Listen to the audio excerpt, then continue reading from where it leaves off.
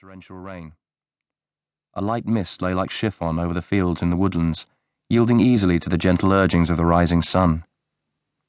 Pascoe said, "You're sure they really want us for breakfast?" "Certain.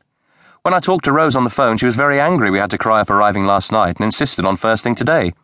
She probably had a fatted calf roasting." "Yeah, I'm sorry. It was a shame." Ellie put on her indignant look. "Shame? That fat sadist DL doesn't know the meaning of the word." "It wasn't his fault. It's this string of break-ins we've been brought in on. The phone rang just as I was leaving." "So you say," grunted Ellie. "Bloody queer time for a burglary. I bet DL did it." "The break-in happened sometime earlier this week," explained Pascoe patiently. "It was only discovered yesterday when the people got back from holiday." "Serves them right for coming back early.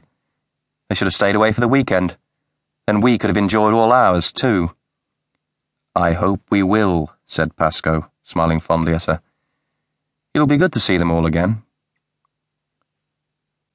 We arrived at Thornton Lacey at 8:50. I noted the exact time as I looked at my watch to see how close to our forecast time of arrival we were, and it must have been 2 or 3 minutes before 9 o'clock when we reached the cottage. The curtains were all drawn, and we received no replies to our knocks.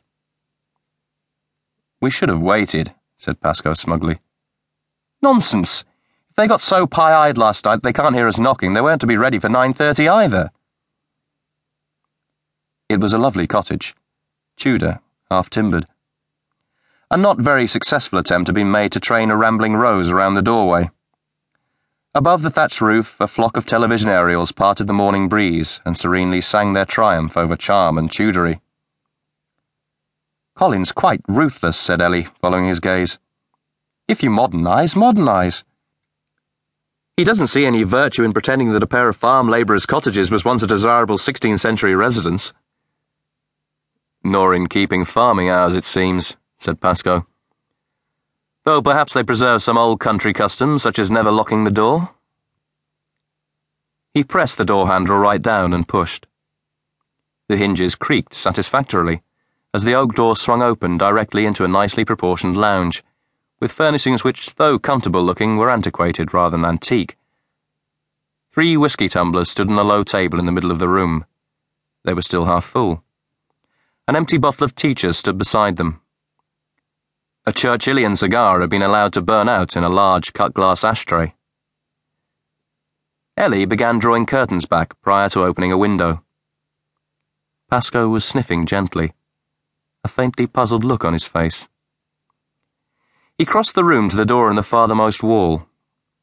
It was ajar, and he pushed it fully open and stepped through into the next room. The round, highly polished mahogany table still bore the debris of a meal. But it wasn't the table which held his attention. White-faced, he turned to stop Ellie from following him. She had moved to the rear window now, and was just drawing the curtains there. "Ellie," he said. She froze, her hand on the window latch staring incredulously through the pane. A thin, single-noted scream forced its way from the back of her throat. 2 men were lying on the dining room floor in positions indicated on the police photograph A1. They had both received severe gunshot wounds and had been bleeding copiously. The nature of the wounds and the strong cordite smell I had noticed in the air led me to assume the wounds had been caused by a shotgun fired at close range. The man lying beside the dining table, position X on the photograph, I recognised as Timothy Mansfield of Grover Court, London NW2.